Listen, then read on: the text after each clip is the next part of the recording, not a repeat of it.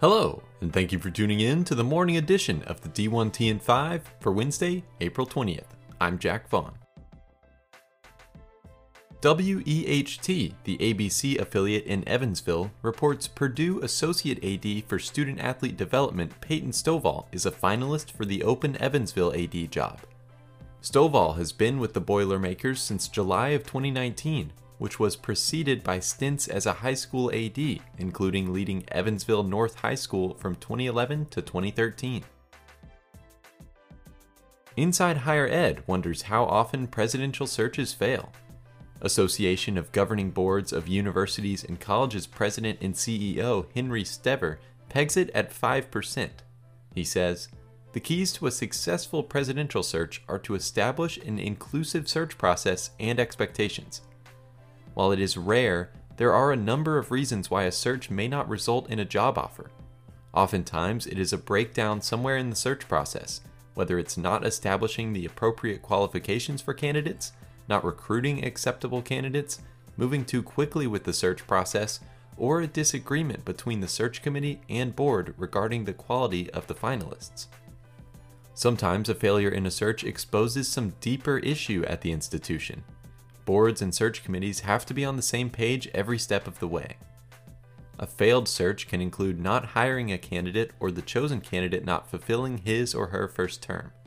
Additionally, the average term of a college president appears to be shrinking, according to data from the American College President Study by the American Council on Education, which found that in 2016 the average president had spent 5.8 years in their present job compared to 6.7 years in 2011 and 8.1 years in 2006.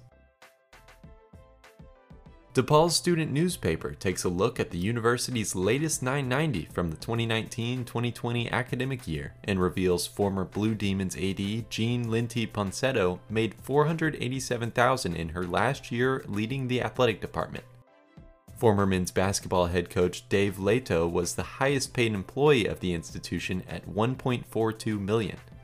Overall, revenues were $827 million against expenses of $796 million. The endowment is up to $751 million. With students at Louisiana Tech and Sam Houston State in the past 6 months voting against instituting or raising student fees, Extra Point's Matt Brown submits that it's possible schools may have to work harder to convince students that such fees are worthwhile. This is particularly important for athletic departments at the mid-major level, where student fees may not only be a significant funding source, but it may also be the largest source of athletic department funding. Bowling Green, for example, reported $20 million in operating revenues for FY21, and $12 million of that came via student fees. Is it fair to ask students to carry such large portions of their athletic department budgets? Brown says, "I think that the less financially well off the school's student body is, the higher the burden of proof the athletic department ought to clear to demonstrate that any additional fees are actually beneficial to students at large. If they're going to talk about marketing or student recruitment or retention, they better come prepared to really defend that argument. If schools put their funding futures in the hands of 20-year-olds who aren't terribly engaged in their product, well, they may not like the answers they get." Texas held the ribbon-cutting ceremony for the new Moody Center. Oakview Group initially agreed to a projected cost of $338 million, but the final price tag came to $385 million, plus roughly $25 million for utilities and street maintenance, which the school paid for itself. The Moody Foundation gave $130 million to the project, the largest single donation the Moody family has ever given to anything.